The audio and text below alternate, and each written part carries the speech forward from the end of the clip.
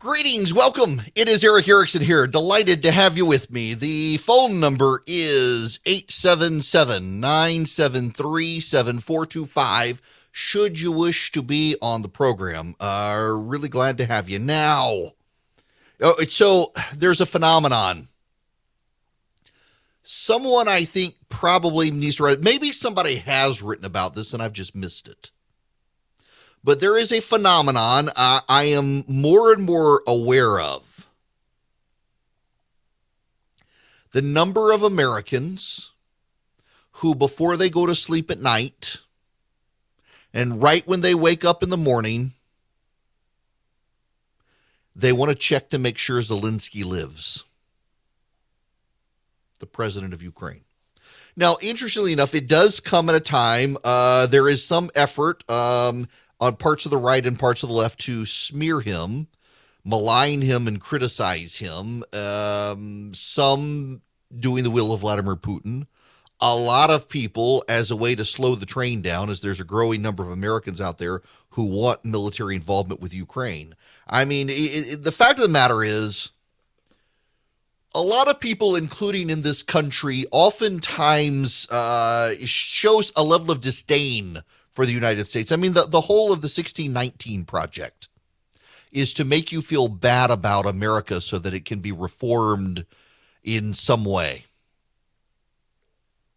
But we are actually a good people. We're sometimes not a great people, but more often than not, we're a good people, and oftentimes we are a great people. And we want to help. We wish to help. We want to help those in need. And we see Russia bullying the Ukrainian people, invading their country, taking their land, killing their citizens, bombing and leveling their cities, and we want to help Ukraine.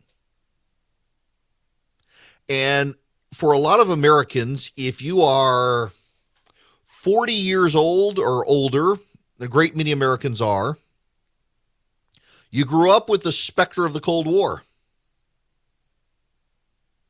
You grew up with the evil empire, with the Soviet Union, and you saw how it collapsed and how the oligarchs took over lots of the means of industry and supplies of the country, and it basically left itself in the hands of Vladimir Putin, dictator for life. Do you know the Roman Caesars? Up until Diocletian, the Roman Caesars were in charge, but they pretended to be first among equals. The Roman emperor would sit in the Senate and would entertain the questions of the senators, who were all very careful in what they asked. And they pretended to be just first among equals. Caesar himself, the original Caesar, Julius, he would participate. I mean, Julius Caesar was murdered on the Ides of March, headed to the Senate. The Roman emperor, the Caesar, was just the first citizen. Diocletian changed it. He gave up the ghost. Diocletian is like, this is nonsense. I'm not the first among equals. I'm the freaking emperor of the Roman Empire, the greatest empire the world has ever seen. I will sit on a throne and you will bow before me. You will burn incense as if I'm a god. Modern trappings of aristocracy, of royalty come from Diocletian.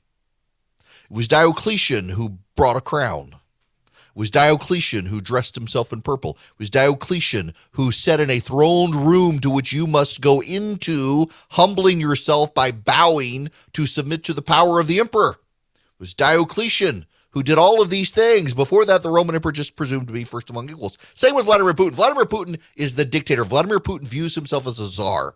When you listen to Vladimir Putin talk, what Vladimir Putin says is, the communists got stuff wrong and treated people badly, in some cases worse than the czars.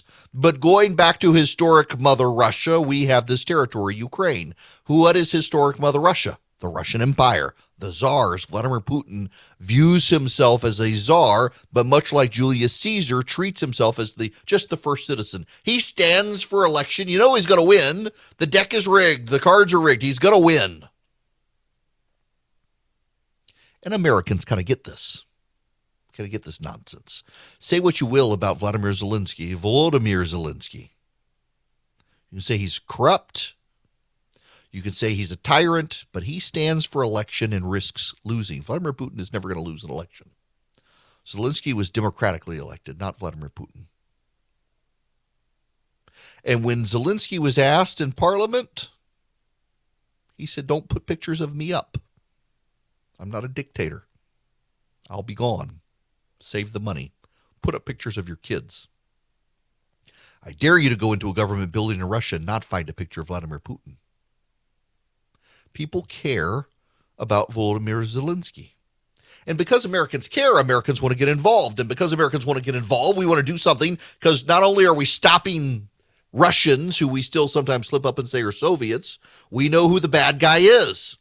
And there are a lot of Americans who are afraid that this will lead us into World War III, and they're trying to slow the train down. They're trying to hit brakes on it. So they're trying to malign Zelensky so you care about him a little less. So maybe if you care about him a little less, you'll be a little less eager to help the Ukrainians.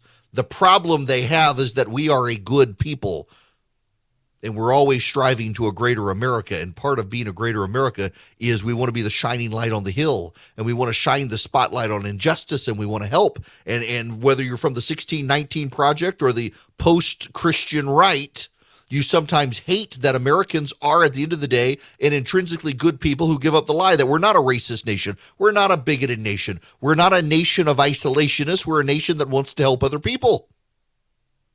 And so your slander, your maligning, your contempt, it's all about trying to get Americans to not be the good people they often are.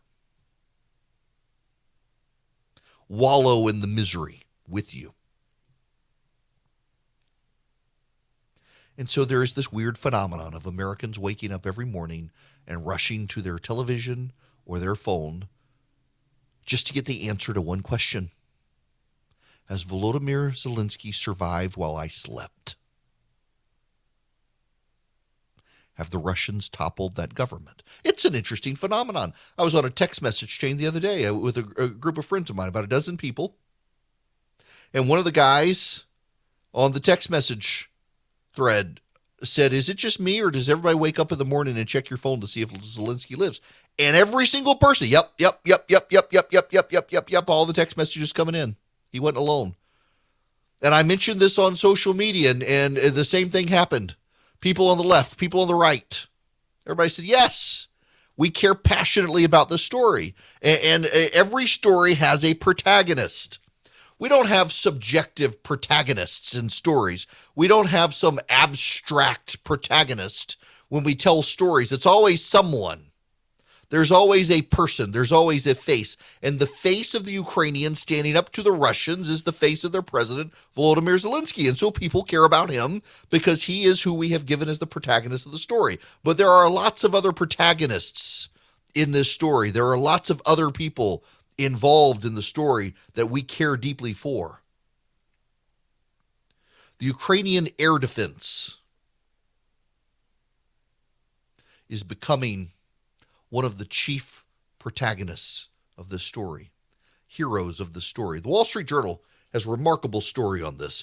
Russia invaded Ukraine in February with an arsenal of advanced fighter planes, bombers, and guided missiles. But significant combat losses and more than 3 weeks of fighting raise questions whether Moscow will ever fully dominate the skies. The Ukrainian military is using a patchwork of Soviet-era air defense batteries dating back to the 1980s and modern shoulder-launched missiles supplied by the U.S. and others in the West to inflict heavy losses on Russian combat planes and helicopters. The U.S. and others are rushing in extra anti-air systems to help Ukraine restock its arsenal to punish Russia further. The effort has led, at least temporarily, to a moderate lull in Russia air operations, Ukraine officials said. Russian officials in recent days have increasingly emphasized their use of cruise missiles and ballistic missiles to attack targets in Ukraine. The scale of Russian air losses is difficult to determine. Ukraine's general staff said Monday it shot down or otherwise destroyed 97 Russian planes since the war started, along with 121 helicopters and 24 aerial drones. Oryx Blog, an open source site that tracks military equipment losses, say Russia's lost 15 planes, 34 helicopters, and 13 drones. Among the systems shot down are Russia's advanced Su-34 strike fighters and Ka-52 attack helicopters. Western deliveries of shorter-range, modern anti-air systems have been vital to Kyiv's ability to defend itself. It's fascinating to watch this. The Russians are the second largest military on planet Earth behind ours. They're the second most technically advanced military behind ours. They're supposedly the second best trained behind ours. And they can't, it's a month into this campaign, and they can't contain this country. Morale is something. Fighting for your homeland is something. And the Ukrainians are standing up. They're starting to be battered. The Russians are essentially bulldozing Ukrainian cities while the citizens are there killing them all, blowing them up indiscriminately, blowing up apartment buildings, blowing up schools, targeting hospitals, committing war crimes. They think they can get away with it. And now, in Russia, a lot of people are realizing as the combat dead start to come home that there's a problem. New York Times. In January, the head of a group of serving and retired Russian military officers declared that invading Ukraine would be pointless and extremely dangerous. It would kill thousands, he said, making Russians and Ukrainians enemies for life, risk a war with NATO, and threaten the existence of Russia itself. To many Russians, that seemed like a far-fetched scenario, since few imagined that an invasion of Ukraine was actually possible. But 2 months later, as Russia's advance stalls in Ukraine, the prophecies loom large. Reached by phone this week, the retired general who authored the declaration, Leonid Ivashov, said he stood by it, though he could not speak freely given Russia's wartime censorship. I do not disavow what I said. In Russia, the slow-going and heavy toll of President Vladimir V. Putin's war on Ukraine are setting up questions about his military's planning capability, his confidence in his top spies and loyal defense minister, and the quality of the intelligence that reaches him. It also shows the pitfalls of Mr. Putin's top-down governance, in which officials and military officers have little leeway to make their own decisions and adapt to developments in real time. The failures of Mr. Putin's campaign are apparent in the striking number of senior military commanders believed to have been killed in the fighting. Ukraine says it's killed at least 6 Russian generals. Russia acknowledges one of their deaths, along with that of the deputy commander of its Black Sea Fleet. American officials say they can't confirm the number of Russian troop deaths, but that Russia's invasion plans appear to have been stymied by bad intelligence. The lack of progress is so apparent that a blame game has begun among some Russian supporters of the war, even as Russian propaganda claims that the slog is a consequence of the military's care to avoid harming civilians. When the dead come home, questions will be raised. But there's something else here that you and I need to think about and probably pay attention to. The Russians are largely in a system and situation here where a lot of people are caught off guard. They looked at the numbers, they looked at the power, they looked at the technology, and they thought the Russians are going to have a cakewalk in Ukraine. But the Russians have only fought Syrians and Chechen rebels who did not have the access to the modern arsenal of the West. And when confronted with the modern arsenal of the West, the Russian forces are buckling under pressure, not able to do what they thought. They're having to go through brute force attacks on cities. Which leads me to China. If the Russians have fought just Syrian Islamists and Chechen Islamists, who exactly have the Chinese fought? The Americans have been fighting now a while in Afghanistan and Iraq. The Americans, you can say, well, they've been fighting Islamists as well. But yes, we've been fighting Islamists armed with Chinese and Russian technology. And we've been paying attention and keeping up to date. It makes you wonder, if the second largest military on planet Earth is no match for the Western Alliance, will China be when its soldiers are even more untested than the Russian soldiers, the conscripts who are now being forced to go to Ukraine and are fleeing into the woods? It does make you wonder, if we ever do go to war with China, What's it actually going to be like against battle-hardened American troops who've been fighting around the world for 2 decades versus Chinese soldiers who the biggest fight they've had is tearing a sign out of a Hong Kong protester's hand? Hello there. How's about we go back to the phones? The phone number here, 877-973-7425. Christopher, you're going to be up next. Welcome. Hey, Eric. Love the show. Been listening for a long time. First time calling in. Thank you.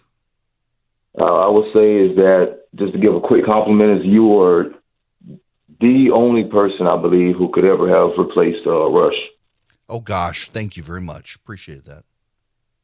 Now, speaking in regards to this Supreme Court nominee, it really sickens me. It really pains me because I went back and I saw a clip as well as I listened to what the clip that you played about her unwillingness and flat out refusal to answer what a woman is, and how asinine that was.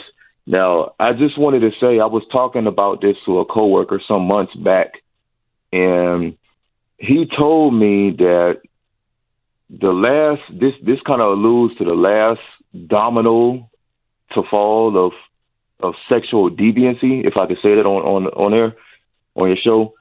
Yep. Is how transsexuals have been eventually has been embraced and as normal. Couples and couples that have 3 or 4, it's been normalized. Throuples, they call them, yes. Throuples, as well as there are stories there in other countries as well as stories here in America of people marrying their pets. That stuff has been, right. I don't want to say normalized with it. So I would say that go ahead. The last thing. Okay. Well, the last thing before I finish is that what he was talking about is what will be eventually normalized, especially from that one senator out in California when he introduced this bill last year, I believe it was, is adults with children. Adults marrying children. Oh, listen, there's already an academic movement in that regard. You've got the guy in, I forget what university in Virginia, there's so many, I can't remember which one it was. It's an academic who essentially says that we should not be condemning adult-child consensual sex because it was normal in the ancient world, and therefore we shouldn't do anything about it. This is where we are. Archbishop Chaput, I believe it was him, who said that evil preaches tolerance until it's dominant, that it seeks to silence good. Gertrude Himmelfarb, the philosopher, talked about how what was deviant is now normal, and what is normal is considered passé, bad, bourgeois. And you see this, and it derives from the academy. Bored academics come up with novel ways to pervert themselves further, and then expect society to go along with it. It is one of the bizarre things that we are dealing with right now. And frankly, it comes as we move further and further into secularism, which is developing its own religious tenets. And those religious tenets are anathema to any sort of decency out there right now. But it's the world we live in. We got to raise up our children the way they're supposed to be raised. Hello there, it is Eric Erickson. The phone number 877-973-7425. Let's go to the phone. Steve, you're going to be up next. Welcome. Hey, Eric. I wanted to also say I appreciate what you do on the show there. You're doing a great job taking over for Rush. Thank you. I appreciate it. Yeah, I wanted to kind of get your opinion on this analogy that I've been using for the gender dysphoria or transgender thing. Mm-hmm. If you had a daughter who had anorexia and she thought she was fat, would you affirm her and say you are fat? Or would, try to work with her, try to help her with her delusion that she's having about her weight? Same thing with gender dysphoria. I think we shouldn't be affirming a dysphoria or a delusion.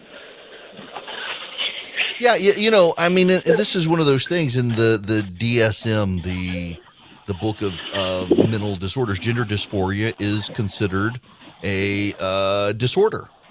And I guess what people want to argue over, although they keep moving the goalposts on this, is what is the cure to this? Is it therapy? Is it allowing them to undergo a physical change that then aligns their body with what they believe they are? That's the difficult part here. But the reality here is that a lot of people now want to claim it to be normal, and it's only a matter of time before it's dropped out of under protest. The DSM, this becomes an issue over time over the aggressive lobbying campaigns from a whole bunch of people who want to change the way we live. I was going to talk about this at the beginning of the show, but moved it around. I'll get to it now here. Think about fact checkers. What is a fact checker for the media? A fact checker is actually a progressive who has lost credibility as an objective reporter and so has moved into the realm of fact checking to try to claim that truth is something other than what you realize it to be. Facebook got so many attacks from the left over allowing people to put things on Facebook that may not be true, that Facebook went out and got a bunch of outside groups to participate and say, y'all be the fact checkers and decide whether or not this stuff is true. And some conservative outlets participated, but overwhelmingly it was progressives who participated. And the progressives would call dibs on a host of things and say, oh, this isn't true. And they would be true, but the fact checker said it wasn't true. Like the Hunter Biden story, that's first and foremost there. Now, a lot of reporters are revising history, saying, well, we never really said it was true or not true. We said it was probably being pushed out as Russian disinformation. The Russians could have slipped emails in beyond the other emails, and so you had the real emails, but you also had fake emails, and we just couldn't tell the difference. So we had to call it disinformation. It's what the fact checkers do. One of my personal favorites of late was PolitiFact saying it was not true that we have doubled our oil imports from Russia over the last year. And in their synopsis, they say it is true that we've doubled our Russian oil imports over the past year, but it only amounts to is something like 6% instead of 3%. So it was true that we've doubled our oil imports, but they want to say that because it was so small that we didn't import them. And it makes no sense, but it's what the fact checkers do. The fact checkers want to patrol your language. Now, in the first hour, I mentioned that this has a lot to do with postmodernism, that the left believes that language is where we get power from. And if you control the language, you control power. If you control language, you control knowledge. If you control knowledge, you control power. But what do we do with the fact checkers out there now? Because the left wants to deploy the fact checkers of America to discredit things that are true. Jacob Siegel at Tablet Magazine has writing about this. In the past 5 years, a cadre of fact checkers has marched through the institutions of journalism and installed itself in the U.S. media as a privatized quasi-governmental regulatory agency. What's wrong with facts, you say? Fueled by a panic over misinformation, the fact-checking industry is shifting the media's primary obligation away from pursuing the truth and toward upholding vague notions of public safety, which it gets to define. In the course of this transformation, journalists are being turned into rent-a-cops whose job is to enforce an official consensus that is treated as a civic good by those who benefit from and pay for its protection.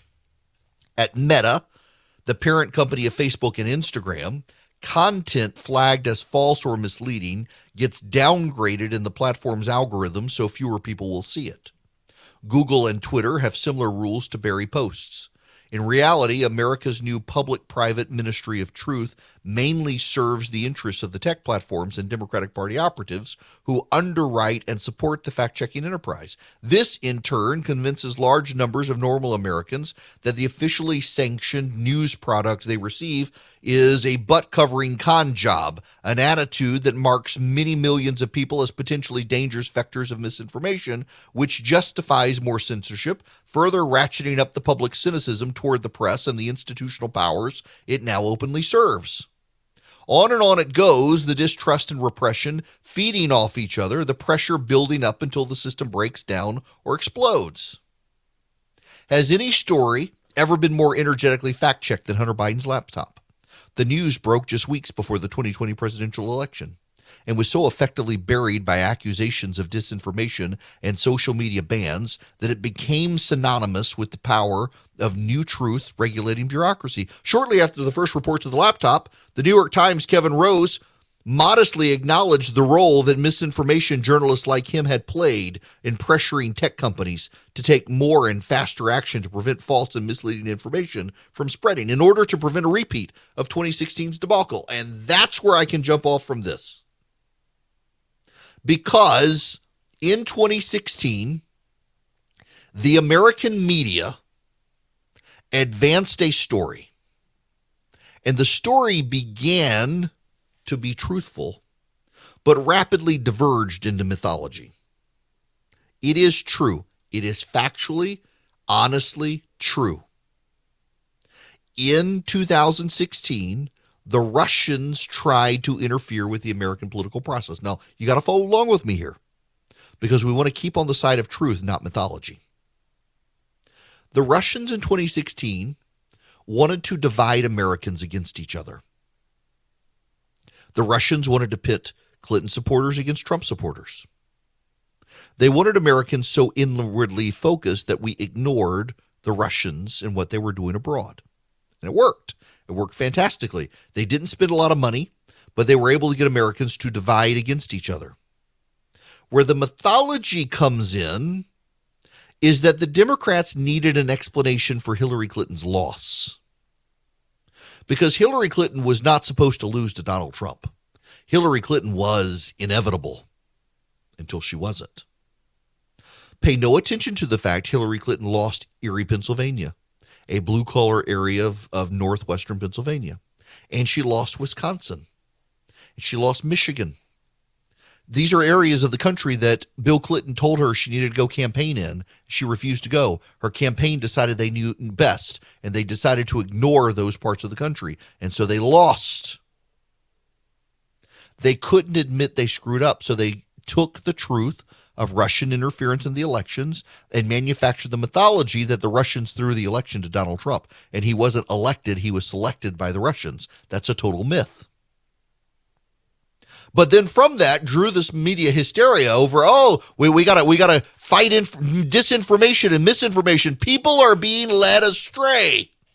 The very same media that thinks boys can become girls think that Hunter Biden's email was mythologically created by Russian disinformation.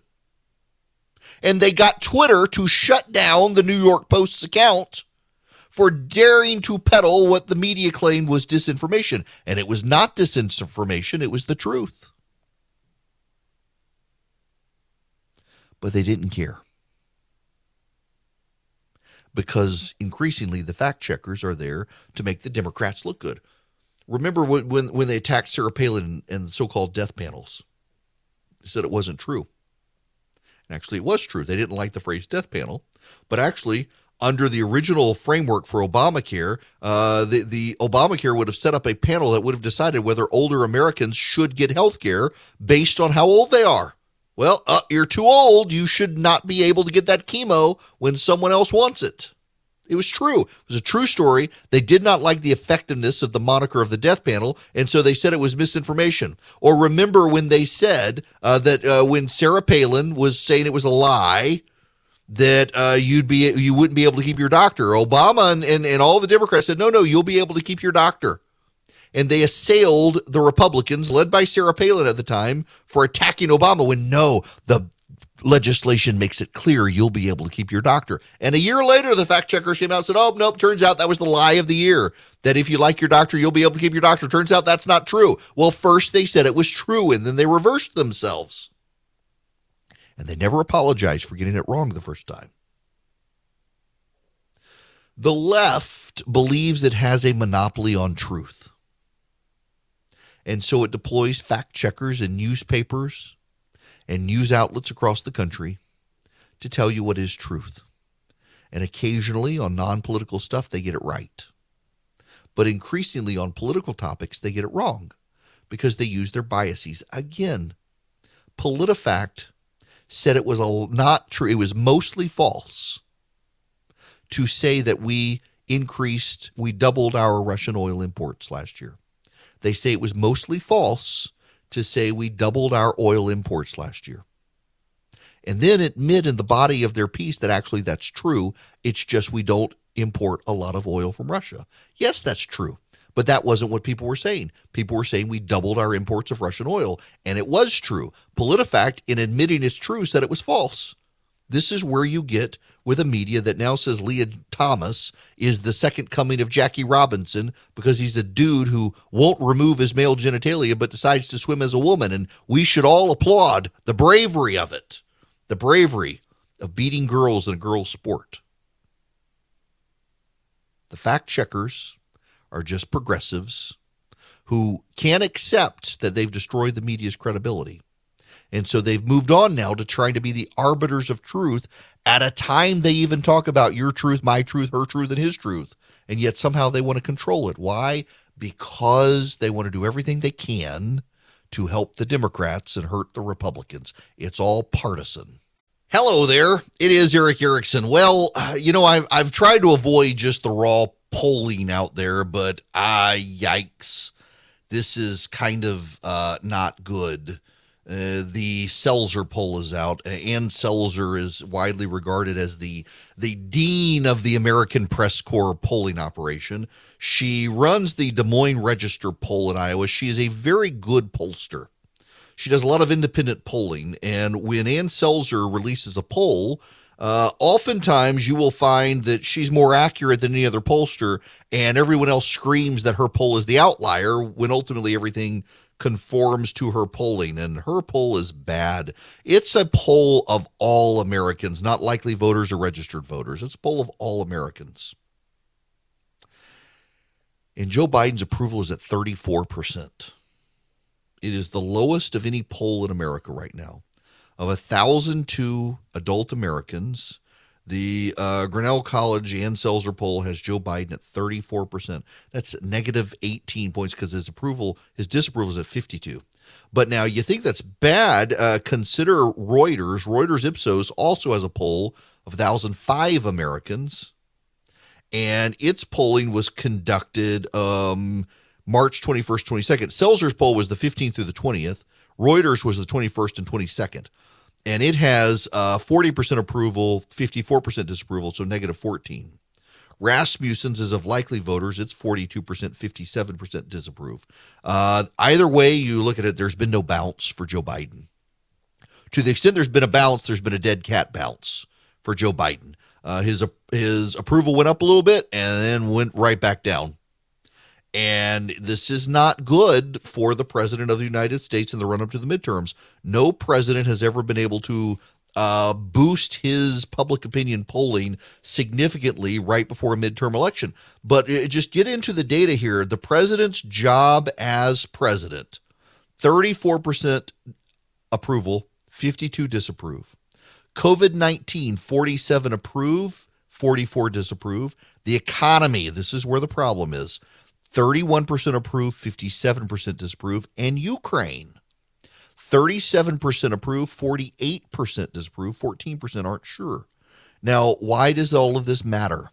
Because Americans are going to genuinely go after the president on these sorts of things and the Democrats in general when the economy collapses. Now, interestingly enough, one of the things she asked is public schools are asked to teach a variety of topics in their curriculum. For each of the following subjects, please tell me if you think it's an essential subject for public schools to teach, important but not essential, not that important, or something public schools should not teach. 67% say American history essential. 49% say art music essential. 66% say home economics essential. 81% say reading, math, and writing. 44% say sex ed. 44% say language other than English. 64% say useful job skills. And 45% say college prep classes. So only 44% of Americans think sex ed is essential. 37% say important but not essential. It ranks lower than pretty much anything else in the polling in that regard. And yet, this is what the left is advancing right now. Her whole poll kind of shows you how out of touch the Democrats are on a host of issues out there. But I suspect we're not going to get a whole lot of coverage in the media of this poll. Now, you should know there's some breaking news that has just happened before we get off the air. Madeleine Albright has died. Madeleine Albright was the Secretary of State for the United States from 1997 to 2001. She was the first female Secretary of State. Her family immigrated from Czechoslovakia. She had grown up behind the Iron Curtain and was adamant about expanding Western influence into Eastern Europe and helping Eastern Europe recover from the collapse of the Soviet Union. She really was instrumental in building American relations in Eastern Europe. Even as I may have disagreed with some of the things that she did, she was a fundamental American Secretary of State. She was known for wearing brooches that kind of symbolized the things that she believed in. She would wear American eagles when talking abroad to other governments, among other things. She would always wear symbolic things. She was a Democrat. She was a pro-choice Democrat, but she was also deeply influential in shaping the post-Cold War America. She has died today, according to her family. She was born in 1937, 64th U.S. Secretary of State, first female Secretary of State in U.S. history, replaced Warren Christopher as Bill Clinton's Secretary of State, and then herself was replaced by Colin Powell when George Bush came into office. Pretty influential person in American history to pass away this day at 84 years old. It's 2022. Things are still crazy. Things haven't settled down. And now you got the Federal Reserve and interest rates. You got the economy. You got inflation. A lot of banks won't even return your phone call. Let's say you're a small business and you need a loan for $750,000 or higher. You see an opportunity where banks, they don't even want to see you. You want to buy a building. You want to build a building. Reach out to the Frost family at First Liberty Building and Loan. They've been helping small businesses become big businesses since the 1990s. They want to help you if they can. So spend 10 minutes with them. See if you're a good fit for them and they're a good fit for you. Their website is firstlibertyga.com. That's firstlibertyga.com. Again, you need a loan, $750,000 or higher. You're a small business and you see an opportunity to grow. Share it with the Frost family and see if they can help you. Firstlibertyga.com. That's firstlibertyga.com. First Liberty Building and Loan can help businesses nationwide become bigger businesses.